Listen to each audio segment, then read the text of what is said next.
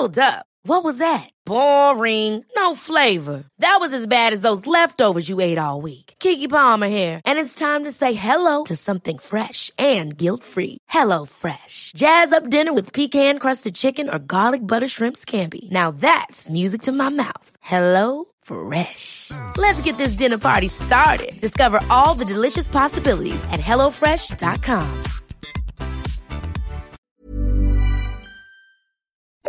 The FT. Welcome to Banking Weekly from the Financial Times with me, Brooke Masters. Joining me in the studio is the FT's U.S. banking editor, Tom Braithwaite, and Alistair Gray, insurance correspondent. James Schotter will be dialing in from Switzerland, where he is the Switzerland and Austria correspondent. This week, we'll take a look at U.S. banks calling for an easing of the Basel III liquidity requirements as the Federal Reserve starts a whole round of stress testing for liquidity. We'll discuss the recent developments in the LIBOR scandal as 3 men are arrested in London and UBS faces a record fine of over $1 billion to settle allegations that it manipulated the benchmark interest rate. And finally, we'll take a look at insurance G-SIFIs, which is banker slang for global systemically important financial institutions. And essentially what that means is its efforts to keep the insurance companies from wrecking the world economy.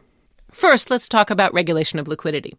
Tom, we heard last week in a scoop in the FT that the Fed will be running stress tests for liquidity. What does that mean? We obviously spent a lot of time looking at capital in the US, and the stress tests are now annual, and banks have to pass those if they want to pay increased dividends or bigger share buybacks. But I think now they're turning their attention to whether banks can fund themselves appropriately, and liquidity is usually the death knell for any institution, whether it's MF Global or Lehman. If they run out of funding, then they're done for. So I think the Fed wants to make sure that US banks are in a good place. And this comes at a time when global regulators are also looking at liquidity. The Basel III package includes the world's first ever global requirements for liquidity, focused on a 30-day market crisis situation. And what's interesting about this is they are finally going to nail down the details of this rule, even though it's due to kick in 2015. It's one of the last bits of the Basel III package. We heard over the weekend that U.S. banks in particular are lobbying really hard to try and change the way the requirements are calculated in order to make it easier to pass. Do you think that's because they have a particular problem with liquidity, or it's just they're taking the lead because they're feeling pretty punchy these days? I think banks have been lobbying the Fed on this for a while, and I think the Fed is broadly sympathetic. No, I don't think it's that US banks are weaker. I think, essentially they feel that they've done as much as they need to do and that they're in a good place. There's a big divergence here. If you look at Bank of America, JP Morgan Chase, these are banks with hundreds of billions of dollars of deposits across hundreds of different branches. And there's a divergence between that sort of bank and the Morgan Stanley, Goldman Sachs of the world. I think the issue really is whether Morgan Stanley in particular can prove to its investors and regulators that it has the sources of funding it needs. And look at Morgan Stanley, they've now built a $170 billion buffer in terms of liquidity reserve. So, but that number after a wobble last year does seem to have reassured the market. But there's always going to be an issue, I think, an issue of confidence in the pure investment banks, those that remain, as to whether they can ever adequately say we can survive any scenario for as long as it takes. And I think there's also an issue for some of the universal banks in Europe who never really thought about liquidity because they also have large deposit bases that are seen as sticky. And at the same time, we're using a lot of wholesale funding. And they are having the hardest time weaning themselves off the wholesale funding. So they have been big pushers for variations to the liquidity rules as well. Basel, we know, met over the weekend. They did not announce an agreement, but I'm told that there is a tentative agreement that was reached that does ease the requirements somewhat, but we probably won't know the details until January when the central bankers and heads of supervision who supervise the Basel Committee meet, work out the final details, fight over whatever's still out there, and then announce something. It should be really interesting, though. Yeah, and I think, the US regulators have taken a hard line on capital. I don't think they're a soft touch here. But I think there is a belief inside the Fed and other regulators that the banks have a fair point that they don't need to keep piling on liquidity. It's true. Actually, the Bank of England is starting to have the same view, and they were one of the really early hardliners on liquidity. The problem is, of course, if a bank is holding liquid assets, it's not lending. And that's a real problem in an era where we need more bank lending. Yeah, and as we saw this year, if you're JP Morgan and you've got hundreds of billions of dollars, you might decide that you'll take a punt on the London whale, as they did, and do funky things in your credit correlation book and rack up $6 billion of losses. So there are issues with excess liquidity. It's not necessarily the saviour of the banking world. That's a really good point. Now we'll turn on to the second topic of the day, which is the LIBOR scandal, which, as everyone knows, is one of our favorites here on Banking Weekly. Last week was a really eventful week. James, can you tell us what happened? Yes, UBS, which is one of the banks at the centre of this scandal, was caught up again. I mean, there's been a lot of rumours flying around that they're close to reaching a settlement with several authorities in several countries, which could be worth more than $1 billion. UBS is very keen to get that settlement done by the end of the year. There's rumours that it could come this week. So that's been one thing that has been happening. The other is that there were 3 arrests in London last week. 2 interbroker dealers were arrested, and 1 former banker who used to work for UBS. And of course, we should say that none of them have been charged, and as is typical in UK investigations, no charges are expected anytime soon. This has actually been a hideous time for UBS. I mean, this has been about as bad a year as any bank has ever had. Can you tell us a little bit about that? Yes, well, exactly. I mean, as you say, in the second quarter, they ended up taking a 349 million franc hit as a result of the failure of execution of trades around the Facebook IPO in which they're involved. And then in the third quarter, they announced a radical restructuring of their bank, which involved basically slashing the investment bank in half and 10,000 job cuts in their operations around the globe. And that process prompted a $2.2 billion loss in the third quarter. And then last month, of course, they were fined £29.7 million by the FSA for their control failings around the unauthorized trading loss caused by Quaker Adeboli. So, as you say, add LIBOR to that, and it's been a truly terrible year. Do you think that's part of the reason they're pushing so hard to get this settlement done before the end of the year, that they can kind of try to put an end to all this?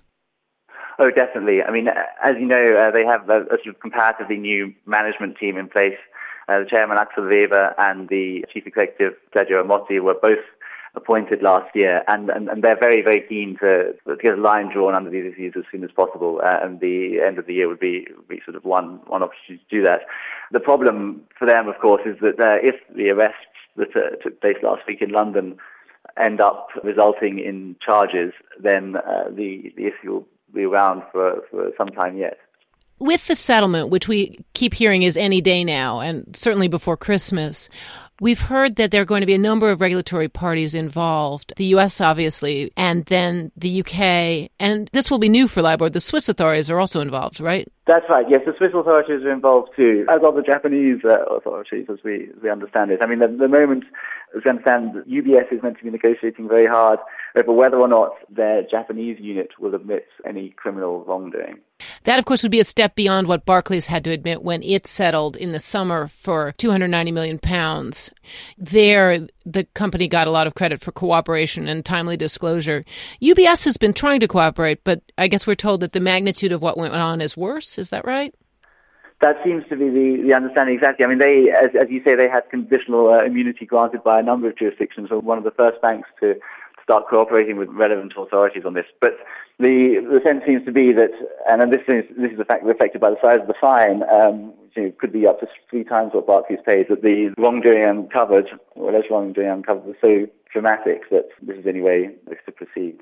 I suppose we'll all just have to sit around and wait for them to finally make these announcements. It does feel like we're counting down the days to Christmas or something. Exactly, it does. But I think they're very keen to get a deal by the end of the year, so I wouldn't be surprised if something happened this week. Thanks so much, James. Our last topic of this session is also about global regulation. This time we're looking at insurance companies. There's been a big push to decide what to do about the very biggest insurance companies and whether they should be facing the same kinds of extra capital and supervision requirements that giant banks would.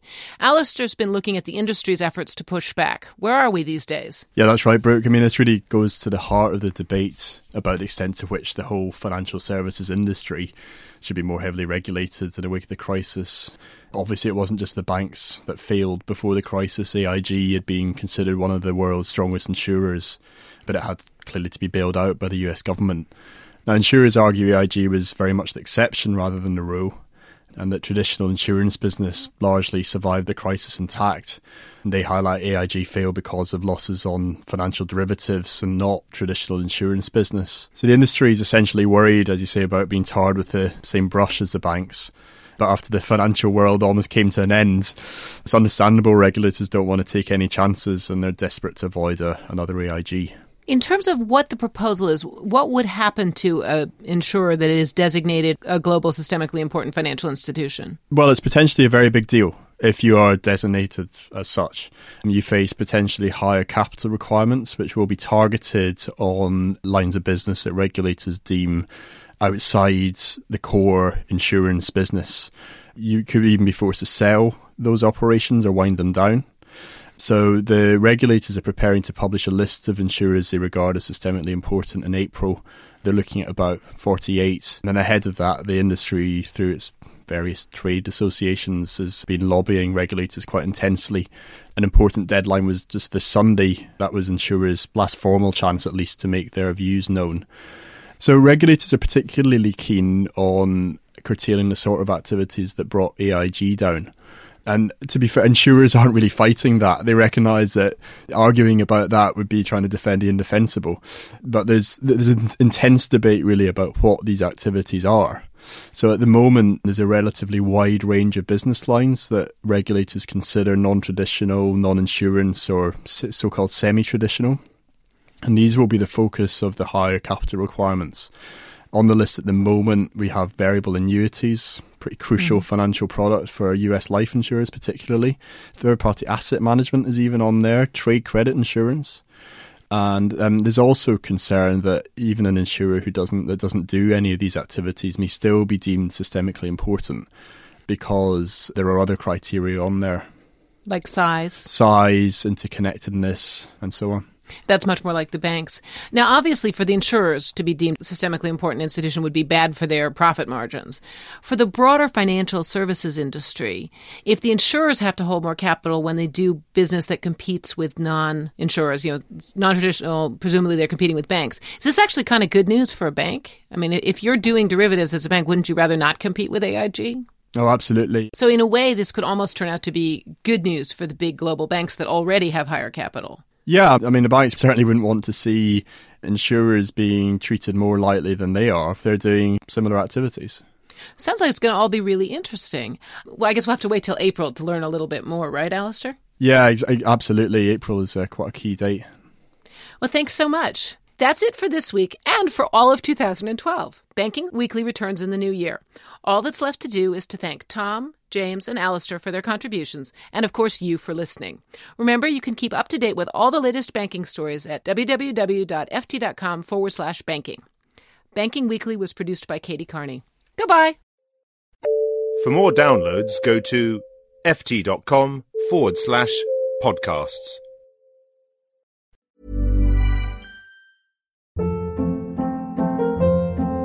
Hold up. What was that? Boring. No flavor. That was as bad as those leftovers you ate all week. Keke Palmer here, and it's time to say hello to something fresh and guilt-free. Hello Fresh. Jazz up dinner with pecan-crusted chicken or garlic butter shrimp scampi. Now that's music to my mouth. Hello Fresh. Let's get this dinner party started. Discover all the delicious possibilities at HelloFresh.com.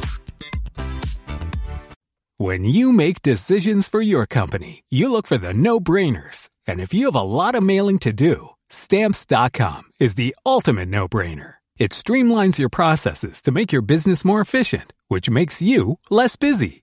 Mail checks, invoices, legal documents, and everything you need to keep your business running with Stamps.com. Seamlessly connect with every major marketplace and shopping cart. Schedule package pickups and see your cheapest and fastest shipping options from different carriers, with rates up to 89% off USPS and UPS rates. And with the Stamps.com mobile app, you can take care of mailing and shipping wherever you are. Make the same no-brainer decision as over 1 million other businesses with Stamps.com. Sign up with code PROGRAM for a 4-week trial, plus free postage and a free digital scale. No long-term commitments or contracts. That's Stamps.com. Code PROGRAM.